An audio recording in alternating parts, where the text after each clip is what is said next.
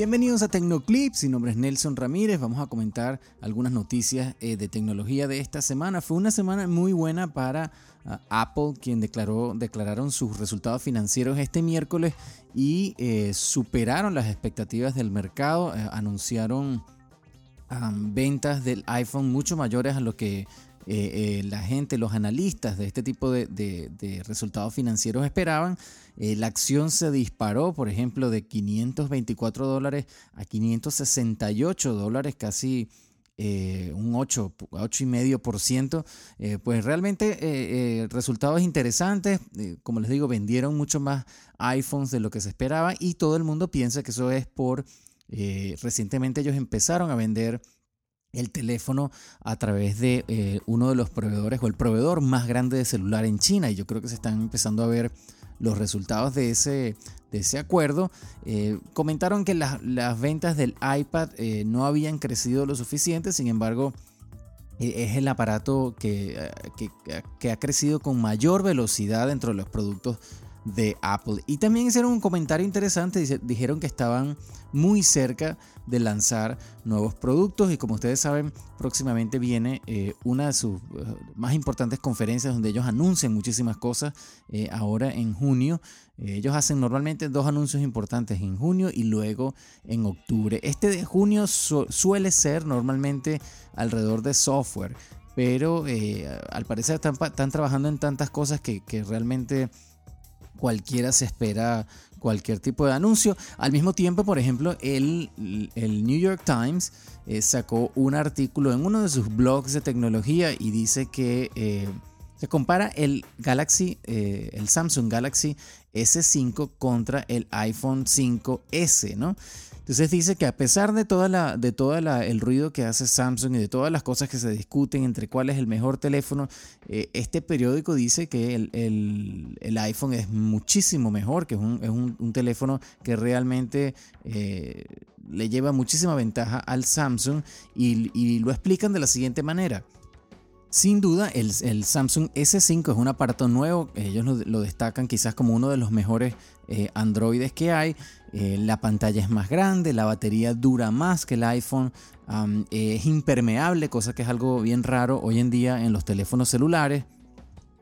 Sin embargo, cuando lo comparan, por ejemplo, con el iPhone y tocan funcionalidades como el sensor de las huellas digitales que tiene el iPhone 5S para poder desbloquear el teléfono, a pesar de que Samsung está sacando algo parecido, la manera en que introduce este producto, pues el Apple destacan ellos que es una ventaja bastante fuerte. Luego la presentación del teléfono, la calidad de los materiales con que está hecho el teléfono es importante según las críticas de este periódico, y dice que destaca mucho el iPhone 5S. La velocidad con que trabaja el procesador del iPhone es mayor que la del Samsung S5, a pesar de que igual los teléfonos son rápidos, pero uno es más rápido que el otro.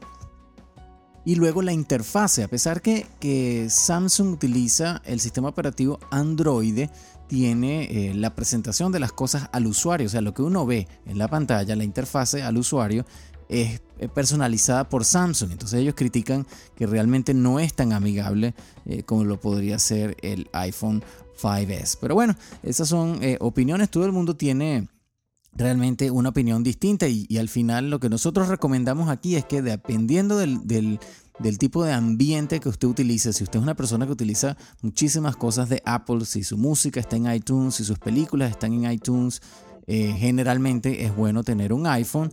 Si más bien usted es una persona que maneja Google, quizás Android sea una mejor opción. De hecho, es una mejor opción. Sin embargo, no sé si el Samsung sería realmente la mejor opción para usar Google. Yo recomendaría que se vayan por un teléfono que traiga Google puro, como sería quizás uno de los HTC One. O busquen cualquiera que traiga la experiencia de Google solamente, sin que sea personalizada por el fabricante, y eso realmente marca una diferencia enorme en lo que sería la experiencia de uno como usuario. Entonces, bueno, esas fueron las noticias, algunas noticias interesantes sobre Apple, y vamos a pasar a otro concepto. Aquellos que han estado leyendo o escuchando quizás las noticias sobre tecnología han escuchado un término que se llama Net Neutrality. Y eso es un concepto que ha estado realmente en discusión por bastante tiempo. Y se trata de la idea de que todas las cosas que naveguen por internet, que se transmitan por internet, especialmente el contenido, pueda viajar a la misma velocidad y no haya preferencia entre alguna cosa y otra, por ejemplo, ¿no? En términos prácticos, que vamos a suponer, si ustedes están viendo Netflix y Netflix pueden ver una película a buena velocidad, que quizás otro proveedor pequeño, no tan grande como Netflix, pueda tener el mismo privilegio a la hora de transmitir su contenido por internet. Y esto viene porque, aquellos que no lo sepan, pues las cosas la data cuando viaja por internet, sea película, sea voz, sea música, pues viaja en paquetes de datos, y los proveedores de internet tienen la capacidad de darle prioridad a cualquiera de los paquetes de datos. Puede ser que le den prioridad, por ejemplo, a la data de websites en vez a la data de voz, o a la data de video en vez que a la data de voz, ¿no? Por ejemplo. Y esa capacidad de poder manejar el tráfico y distribuirlo y darle prioridad a uno sobre otro, pues puede crear un conflicto de intereses, y eso es lo que se ha estado discutiendo alrededor de Netflix y alrededor de Comcast, que son las dos compañías que llevan esta discusión más fuerte, y el gobierno americano, que está a favor de tener una transmisión por internet igual para todo el mundo. Porque ¿qué es lo que pasa? Comcast, por ejemplo, son dueños de pues la mayoría de la infraestructura de cable. Ellos transmiten internet, son los proveedores de internet, o sea, tienen control sobre esa infraestructura y lo que viaja sobre esa infraestructura. Al mismo tiempo Comcast son dueños de compañías como NBC, que son proveedores de televisión, ¿no? Y televisión por internet también.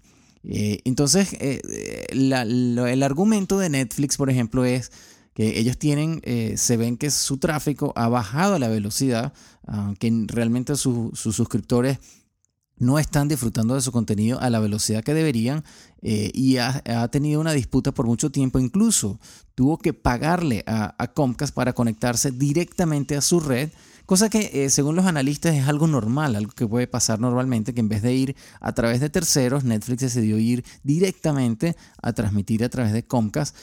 Pero sin embargo, mucha gente dice, bueno, Comcast puede decidir quizás en algún momento darle prioridad a sus paquetes de voz, porque Comcast también transmite teléfono a través de internet, y de repente que cuando uno quiera ver o utilizar Skype no se oiga o no se vea tan bien. Entonces esas son cosas que potencialmente podrían traer una preferencia en el mercado, sobre todo a este tipo de compañías que son dueños de la infraestructura.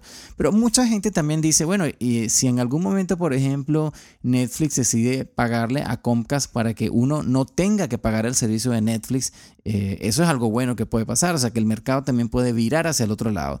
El punto es que mucha gente critica a compañías como Comcast porque, por un lado, Netflix les tiene que pagar para tener un ancho de banda pues necesario, y por otro lado nosotros los usuarios también le pagamos a Comcast. Entonces mucha gente lo ve como que están recibiendo dinero dos veces por el mismo servicio. Entonces realmente es un poco controversial el tema, y realmente amerita a aquellos que les interese pues que se pongan a leer, porque quizás en algún momento va a haber como ha habido ya varias veces, un intento de ley que pueda regular la internet, y mucha gente ha estado a favor, mucha gente ha estado en contra. Entonces es un tema que realmente llama la atención y hay que estar pendiente. Bueno, aquellos que nos sintonizaron tarde, esto es TecnoClips, están oyendo el programa del Venezuelan Business Club en la radio. Mi nombre es Nelson Ramírez. Como todos los sábados de 2 a 3 de la tarde tenemos esta programación, y tenemos de esta pequeña sección de tecnología donde comentamos algunas cosas interesantes. Aquellos que se perdieron el programa de la semana pasada, les recordamos que hubo un problema serio de seguridad en muchísimas páginas de internet desde hace unas 2-3 semanas, y que tienen que ir a revisar este tema porque van a tener que cambiar su password en algunas de las páginas más importantes, como Netflix, como Yahoo, por ejemplo, como Google. En todas esas páginas usted tiene que ir inmediatamente y actualizar su password si no lo ha hecho hasta ahora. Entonces, bueno, si quieren más información, vayan a la página de Facebook de TecnoClips. Ahí tenemos varias cosas. Si quieren oír estos programas, vayan a SoundCloud y ahí están puestos los últimos programas de nuestra serie. Mi nombre es Nelson Ramírez, muchísimas gracias por estar con nosotros y será hasta la semana que viene.